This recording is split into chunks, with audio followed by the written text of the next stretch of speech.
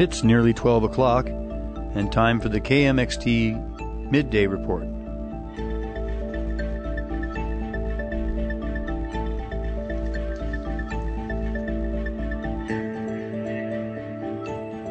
Thank you for listening to KMXT. On 100.1 FM, it is your public radio station, broadcasting from beautiful downtown Kodiak, Alaska, where we have 41 degrees under overcast skies out at the airport.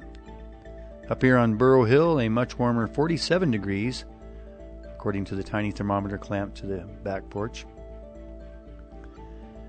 Out at the airport, they have northwest winds to 16 miles per hour, gusting to 24, and 10 miles of visibility.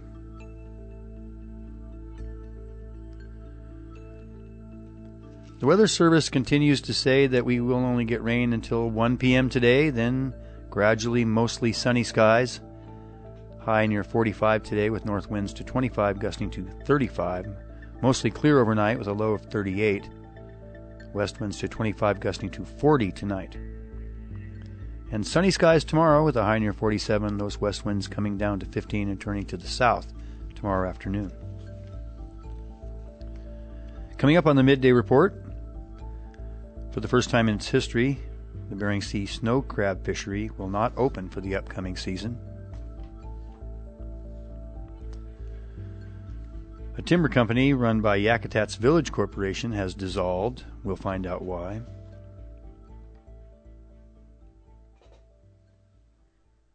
Live from NPR News in Washington, I'm Lakshmi Singh. A Connecticut jury says conspiracy theorist Alex Jones should pay $965 million to the families of the victims of the 2012 Sandy Hook Elementary School mass shooting. The InfoWars host and his company were previously found liable for damages in a separate trial for repeatedly claiming the shooting was a hoax. A largely symbolic vote on Russia comes down today in the UN General Assembly. 193 countries expected to declare their positions on a resolution that condemns Russia's attempt to illegally annex 4 Ukrainian territories, as President Vladimir Putin had done with Crimea in 2014. Meanwhile, Russia continues its attacks on civilian targets in Ukraine. At least 19 people killed in missile and drone strikes in the last 2 days. Appearing before a World Bank and IMF gathering today, Ukrainian President Volodymyr Zelensky urged allies to keep the military reinforcements coming. The more assistance Ukraine gets now, the sooner will come an end to the Russian war. And the sooner, the more reliably we will guarantee that such a cruel war will not spread into other countries. Russia, a major oil producer, is waging a campaign that's having an impact on global energy. NPR's Camila Domonoske reports on new data projecting millions of people across the U.S. are likely to pay more to heat their homes this winter compared to last year. The Energy Information Administration, or EIA, notes that Russia's invasion of Ukraine pushed fuel prices up, and that the scientists tracking weather at NOAA expect this winter to be colder than last year. So that means fuel will cost more and households will need more of it. About half of U.S. households heat their homes with natural gas. The EIA says on average they'll see heating bills jump 28% from last year. Homes that use electricity are projected to pay 10% more. The agency does not forecast any shortages, expecting growth in production to more than offset the rising demand. Camila Domonoske, NPR News. Hackers are flooding local election workers with malicious emails in states like Arizona and Pennsylvania. NPR's Jenna McLaughlin with details. Cybersecurity firm Trellix is tracking a drastic increase in malicious emails targeting local county election employees in battleground states during their primary elections. In Arizona, researchers noted an over 100% increase in malicious email detections just between the second and third quarter of the year. Some of those emails try to trick election workers into giving up their login credentials, while others lure the worker into clicking on a malicious link. The period prior to an election is especially vulnerable to tampering, as more people are registering to vote and workers are organizing the logistics of Election Day. The increased threat demonstrates the need for more resources for small election offices. Jenna McLaughlin, NPR News. The Dow closed down 28 points. This is NPR News. Ang NPR Balita ay hatid sa inyo ng Providence Kodiak Island Counseling Center. Para sa kaukulang impormasyon tungkol sa aming mga serbisyo, tumawag lamang sa 481-2400. For KMXT, I'm Terry Haynes. For the first time in its history, the Bering Sea snow crab fishery will not open for the upcoming season. Alaska's Department of Fish and Game announced the closure Monday afternoon. The Bristol Bay red crab king fishery will also be closed this year for a second year in a row. KMXT's Kirsten Dobroth reports. Gabriel Prout co-owns the FB Silver Spray with his dad and brothers. The Silver Spray is a 116-foot steel crabber that's home-ported in Kodiak. He says he wasn't surprised that Fish and Game closed the king crab fishery. In a normal year, he'd go out for king crab too. But numbers have been on the decline, and that fishery didn't open last year either. The real shocking part is the total complete collapse of the snow crab fishery, which no one expected last year when it happened, and now a complete closure this year was equally as shocking. Miranda Westfall is an area management biologist with Alaska's Department of Fish and Game. She says the sudden decline in snow crab came as a shock to biologists, too. Back in 2018, there was record recruitment in the Bering Sea snow crab stock. Those numbers started to go down in 2019, and there was no survey in 2020 due to the pandemic. Then in 2021, when they surveyed, we saw the largest decline we've ever seen in the snow crab population, which was very startling, I think, for everyone. It wasn't something we expected. We, were expecting to have this record recruitment come through the population. The quota was down about 90% from 2020, and this year's numbers were even worse, according to Westfall, prompting the fishery's closure. Westfall says they're not totally sure what caused the snow crab collapse, but they suspect warmer ocean conditions caused by climate change may be partly to blame. 60 or so boats normally go out for Bering Sea snow crab, according to Westfall. Prout, the Kodiak fisherman, says a deckhand might make $50,000 to $80,000 in a good year, and the ex-vessel value for one boat is more than $1 million. There is a small tanner crab fishery slated to open later this month in the Bering Sea. Prout says that's a Band-Aid, though. It really has been in the past a kind of a bonus when you have to fish that alongside the snow crab, but seeing as there's no snow crab this year with the closure, we're contemplating whether or not we should even make the trip out west with the high fuel prices. He estimates that right now it costs about $100,000 in fuel round trip to make it to the Bering Sea fishing grounds. The price of steel needed to maintain the Silver Spray's more than 200 crab pots has also jumped. He and his family are still waiting on fishery disaster payments to come through from the federal government for past poor seasons and closures. Prout says his family tenders in Prince William Sound during the summers. They're already eyeing that season to make up some of the financial loss from the crab closure, but others won't have many options. People are really going to have to make some hard calls here on whether that's selling out completely of their quota shares, selling their vessels, looking for other opportunities in other fishing sectors, which are few and far between. Fishermen are really going to be hurting the next year. Meanwhile, Westfall says there could be more declines in the number of snow crabs over the next few years before the population starts to rebound. In Kodiak, I'm Kirsten Dobroth. A timber company run by Yakutat's Village Corporation is dissolving. Yak Timber was created 4 years ago to harvest 21 million board feet of timber on land owned by Yakutat Kwan Incorporated. The logging subsidiary has since harvested about 3/4 of that and shipped it to China, according to its website. As Coast Alaska's Angela Denning reports, Yak Timber is shutting down after pushback from shareholders on a proposal to log an important island just outside of town. Yak Timber's logging has been controversial in Yakutat, a village of about 600 people in the Gulf of Alaska.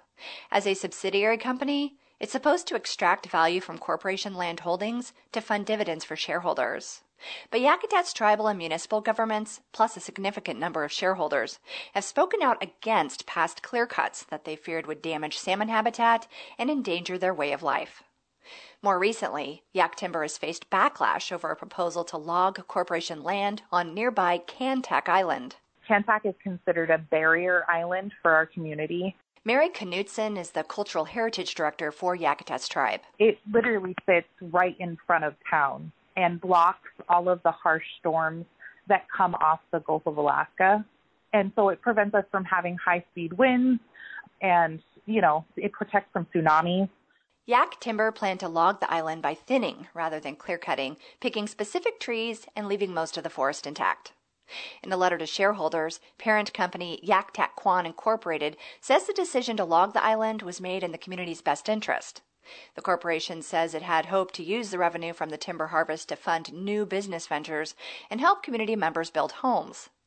But that was still too much for many. Knutson says besides the island being important geographically, it's culturally significant. Before we had the practice of burying people in one specific location, we would also cremate them, which would then make the trees culturally modified trees, right? So we haven't been able to do enough exploration over there as the tribe to be able to say where all of the specific locations could be. None of the streams that are over there are cataloged by the state currently, so they don't have anadromous protections. That's Hava Roloff, the tribe's fisheries biologist who has been hiking around Kantak. She says even though state biologists haven't recorded ocean-going fish in the streams, they're perfect for coho salmon.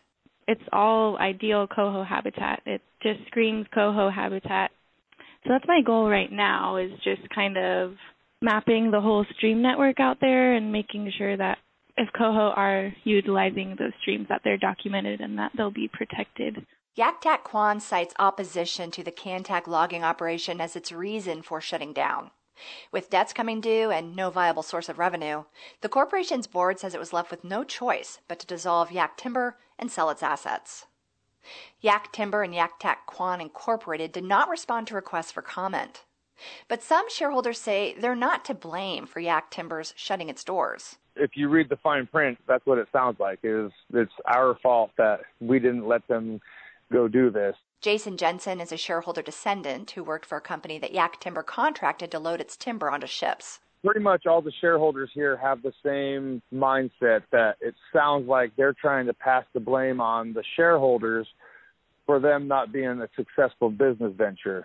Jensen says shareholders weren't privy to the corporation's finances, and there's been a problem with transparency. Meanwhile, he says the timber company set itself up for failure by taking out loans, acquiring equipment, and getting into more debt without communicating with shareholders. It just seemed like every step of the way there was a roadblock. There was something, canceled meetings, canceled elections, and nonstop stuff in the road to block the shareholders from getting the information that they wanted. And so at some point in time, the number came out that there was like $14 million in loans. And the collateral was land that the shareholders never agreed to give up. Yak Tak Kwan says the company plans to sell all of Yak Timber's equipment and assets at an auction in Seattle in the coming months. Reporting in Petersburg, I'm Angela Denning. Over 100 visitors boarded the U.S. Coast Guard cutter Kimball in Unalaska earlier this month. The vessel calls Honolulu home, but recently it's seen a lot of actions in the Aleutians. Just last month, while on routine patrol, the ship encountered a group of Russian and Chinese warships traveling together through the Bering Sea. The Kimball's commander recalled the encounter during a recent port call in Unalaska. KUCB's Maggie Nelson has more. We were out patrolling and encountered them as they were moving east in the Bering Sea. Captain Thomas D'Arcy lays out a map in his office and points to the western Aleutians. We tracked them from about Kiska Island and then down through the pass. So I'm assuming that they came up into Bowers Ridge area, and moved in formation. He says the path the foreign ships took was similar to that of a group of Chinese vessels that the Coast Guard tracked and followed in the region just about a year ago. The 418-foot Kimball, which carries about 120 crew members, defensive weapons, and a helicopter, came within about a mile of the group and made radio contact with them. D'Arcy says crew members on the warships responded, but never declared who was coordinating the formation. While the group didn't break any rules or give reason for direct contact, D'Arcy says the Kimball accompanied the ships until they passed into the Pacific side of the Aleutian Islands, where they split up. He says they encountered the warships in the Bering Sea, but the formation never entered U.S. territorial waters. NATO officials have warned of a strategic Arctic partnership between Russia and China that challenges the organization's values and interests. D'Arcy says Russia's persistence to militarize and develop a presence in the Arctic is concerning, But he says the Coast Guard would be present anyway. Part of their duty is to ensure that the U.S. sovereign interests are protected and to spend more time in the Arctic. The most important, piece for the Coast Guard is to make sure that we're there and that we're observing what's happening. Whether it's a foreign vessel that's coming up to do research or another naval vessel from a different country that's operating in that area, especially if it's anywhere near our interested waters that we're present. Just about 2 weeks after spotting the foreign warships, the Kimball crew welcomed more than 100 guests for tours while docked up at Unalaska's Spit. DRC says he was excited to host the community, especially after about 2 years of limited interaction with locals due to the COVID-19 pandemic.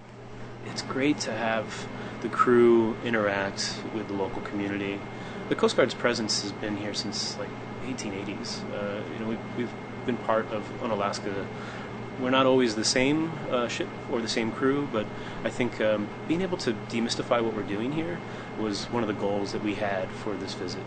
Visitors boarded the ship throughout the day. About half of them were school-aged kids, DRC says. We had stations out where they could try on gear, ask questions from our specialists, whether that was our cooks or our maritime law enforcement specialists. We had our unmanned aerial surveillance aircraft out. DRC says the event is meant to show Unalaskans that the Coast Guard cares about their well-being and safety. He says it's also a great chance for the crew to get to know the island community. When we said, hey, we want to do open tours, we had more volunteers than we needed. And everyone was like, can I wear my SDBs, my fancy uniform? And I would like to show off all of our uniforms. And they're eager to show what they do. And it makes me proud. This is DRC's second trip to Unalaska, and it's the Kimball's second deployment to the state. Right now, the ship is about 2 months into its roughly 3-month station in the area. DRC didn't comment on the strategic implications of the foreign warships the Kimball encountered last month, but he says the cutter is staged for just about anything and will continue monitoring the area for foreign military activity. Kimball will be ready and respond, but if there is no foreign presence and no threat there, no adversarial strategic competitor operating in our waters, then we shift to the next tasking and priority. For now, the Kimball will continue patrolling near Unalaska and the Bering Sea region and into the Arctic. As the fall weather builds and fishing seasons begin picking up, DRC says the crew is preparing for weather-related accidents and enforcement of fishing regulations. In Unalaska, I'm Maggie Nelson. The Alaska Department of Environmental Conservation is investigating a large fuel spill at the new Vitus terminal in Bethel. KYUK's Emily Schwing reports. Last Saturday, Bernie Nowicki says DEC received a call. 200 gallons of gasoline had spilled at the Vitus fuel terminal in Bethel. Follow-on conversation led to believe that the spill was approximately 2,000 gallons. Nowicki, DEC's Western Region on-scene coordinator, says a preliminary investigation pinpoints the source of the leak to some loose flange bolts on one of the tanks. Well, the good thing is it's remained in containment. The responsible party, Vitus Energy, they was taking appropriate action to recover as much of the free product as possible in the containment. With the gasoline, it's a lot of quick evaporation. Will they ever recover the full 2,000 gallons? That's all debatable. The Vitus fuel terminal was built last year. The brand new facility is designed to contain spills, and Nowicki says environmental damage will likely be minimal. When they laid the ground out, they built it up, they put a rubberized liner down throughout the whole containment area, and it goes up over top of the dike berm sidewalls as well. And that liner is sealed, and there's quality control checks as they're going through that process to ensure that this thing will not leak. In an email, a spokesperson for Vitus Energy said there were no injuries. The company doesn't believe any wildlife was impacted, and they have no reason to believe anyone forced their way into the facility. In Bethel, I'm Emily Schwing. Today's KMXT Local News is brought to you in part by Discover Kodiak, a one-stop source for visitor information on Kodiak and other destinations around the state. On the web at Kodiak.org and at the Visitor Center in the Ferry Terminal Building at 100 Marine Way. 486-4782. Read diverse, read indie on Insight Daily Radio. Conversations with today's most influential authors from the world of independent publishing. For many students and parents, navigating learning during and through COVID was an incredibly difficult and challenging task. Author Katie Novak, an internationally renowned education consultant and college graduate instructor with 2 decades of experience in teaching and administration, addresses these issues and more in the new and revised edition of her book, UDL Now.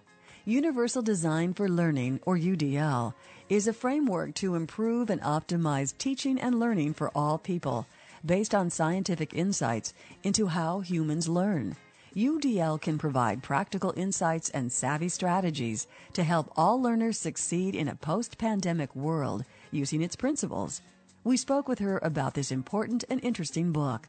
The administrators and teachers that I continue to work with are absolutely hungry for learning the strategies that can help them to better prepare students for success.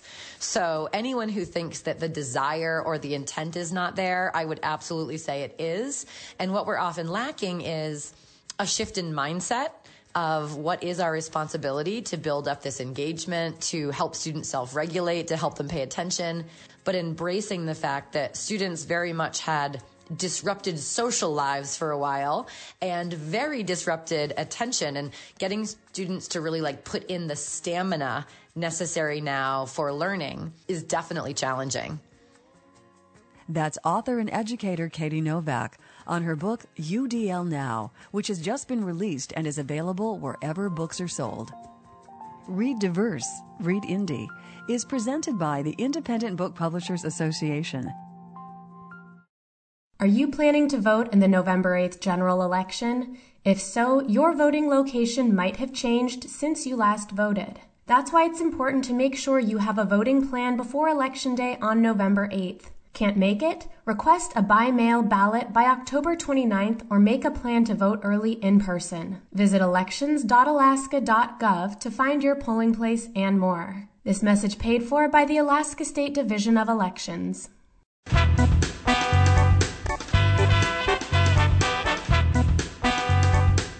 This is the Island Messenger, a look at personal messages, the weather, and community announcements. Good afternoon and welcome to Wednesday. It is the 12th day of October, the year 2022. The sun rose today at 8:38.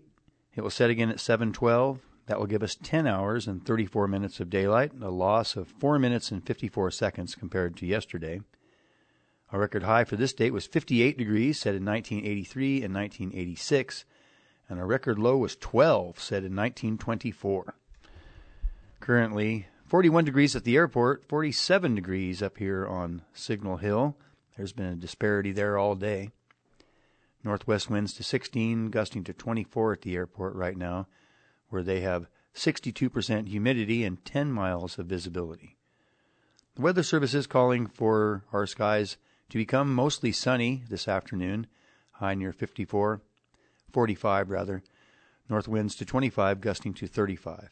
Mostly clear tonight with a low around 38, with west winds to 25, gusting to 40. And sunny skies tomorrow with a high near 47, west winds to 15, turning to the south in the afternoon.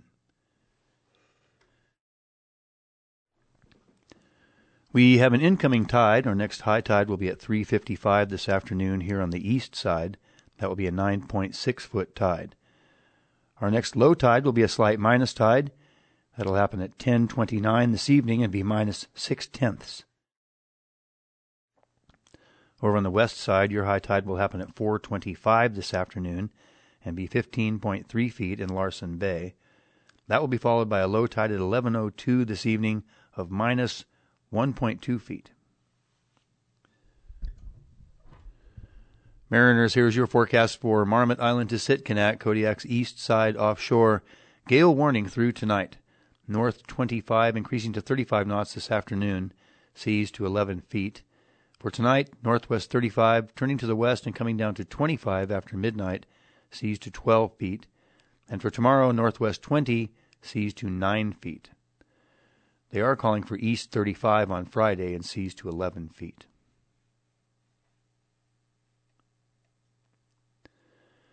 Over in the Shelikof Strait, gale warning for today. North 35 today, seas to 9 feet. Northwest 25 tonight, seas to 5 feet. And for tomorrow, west 20, seas to 4 feet, coming down to 2 feet, but back up to 4 feet on Thursday night in the Shelikof.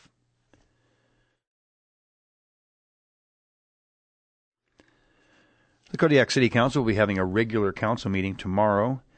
That's happening at 7:30 p.m. in the Kodiak Public Library. The meeting's open to the public, and the public is also encouraged to tune in right here at KMXT on 100.1 FM.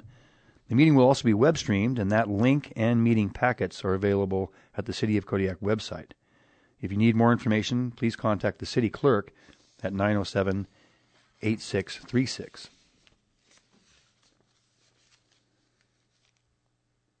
The following are the upcoming Kodiak Island Borough public meetings. The Solid Waste Advisory Board will be having their regular meeting in the Projects Office Conference Room on Wednesday, October 12th at 5:15 p.m.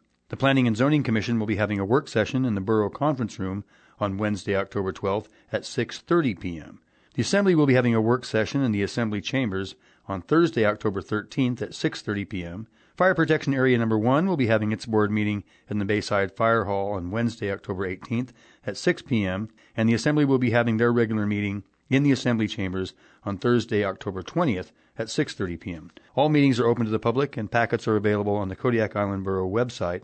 Contact the Borough Clerk's office at 907-486-9310 with any questions. Assembly meetings will be live-streamed on the Kodiak Island Borough YouTube channel. Subscribe to get live-stream notifications.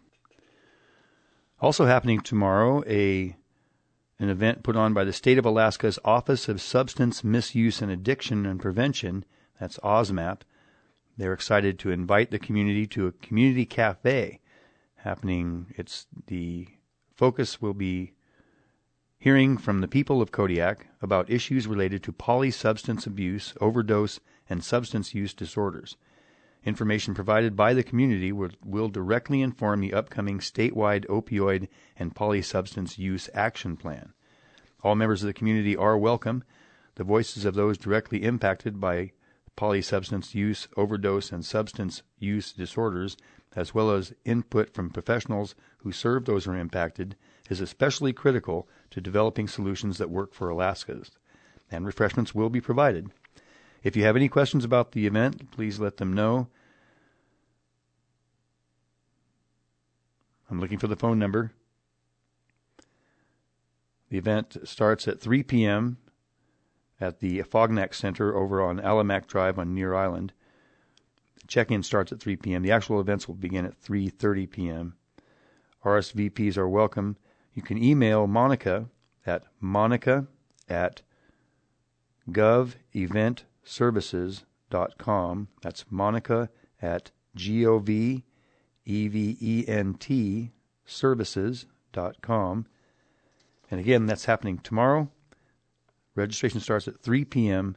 at the Fognac Center on Alamac Drive, and it's the opportunity for you to get your 2 cents into the state about misuse, overdose, and substance abuse disorders. Join the Kodiak Balalaika Players at the Kodiak Public Library on Saturday. They'll be playing from 2 to 3 p.m. Join them for an hour of ethnic folk music. That's this Saturday, October 15th, from 2 to 3 p.m. at the Kodiak Public Library. The award-winning Kodiak Shakespeares are proud to present their opening production of the season, She Kills Monsters, by Cheen Wen. Set in 1995, the play follows Agnes playing a Dungeons & Dragons game left behind by her recently deceased younger sister. It's full of renegade characters, has a demon queen, a dark elf, even a foul-mouthed fairy, as well as demonic cheerleaders and a giant eyeball monster. It's the perfect show to bring you into the Halloween spirit. Join Agnes as she undertakes a quest to retrieve her sister's soul from the evil dragon in a play with amazing stage combat sequences, a live heavy metal band, and tons of Gen X references. Performances will take place at the Gerald C. Wilson Auditorium. It will be running from Thursday, October 13th that's tomorrow, through Saturday, October 16th at 7 p.m., matinee performances on Saturday the 15th and Sunday the 16th at 2 p.m. Tickets are a mere $15 for adults and $5 for students and are available at the door.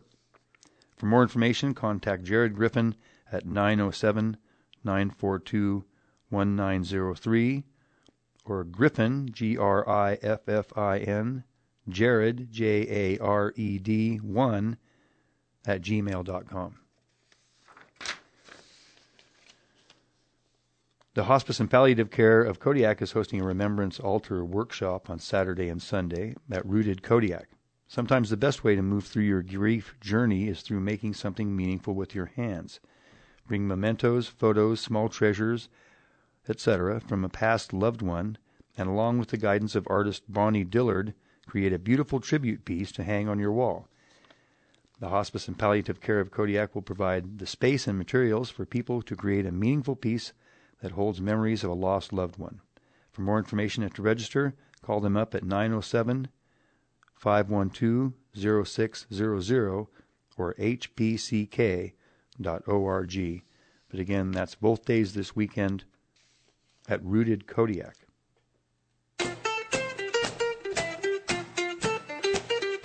Listen for the Island Messenger here on Public Radio KMXT 3 times a day, Monday through Friday at 9 a.m., during the midday report at 12:20, and in the evening at 7 o'clock.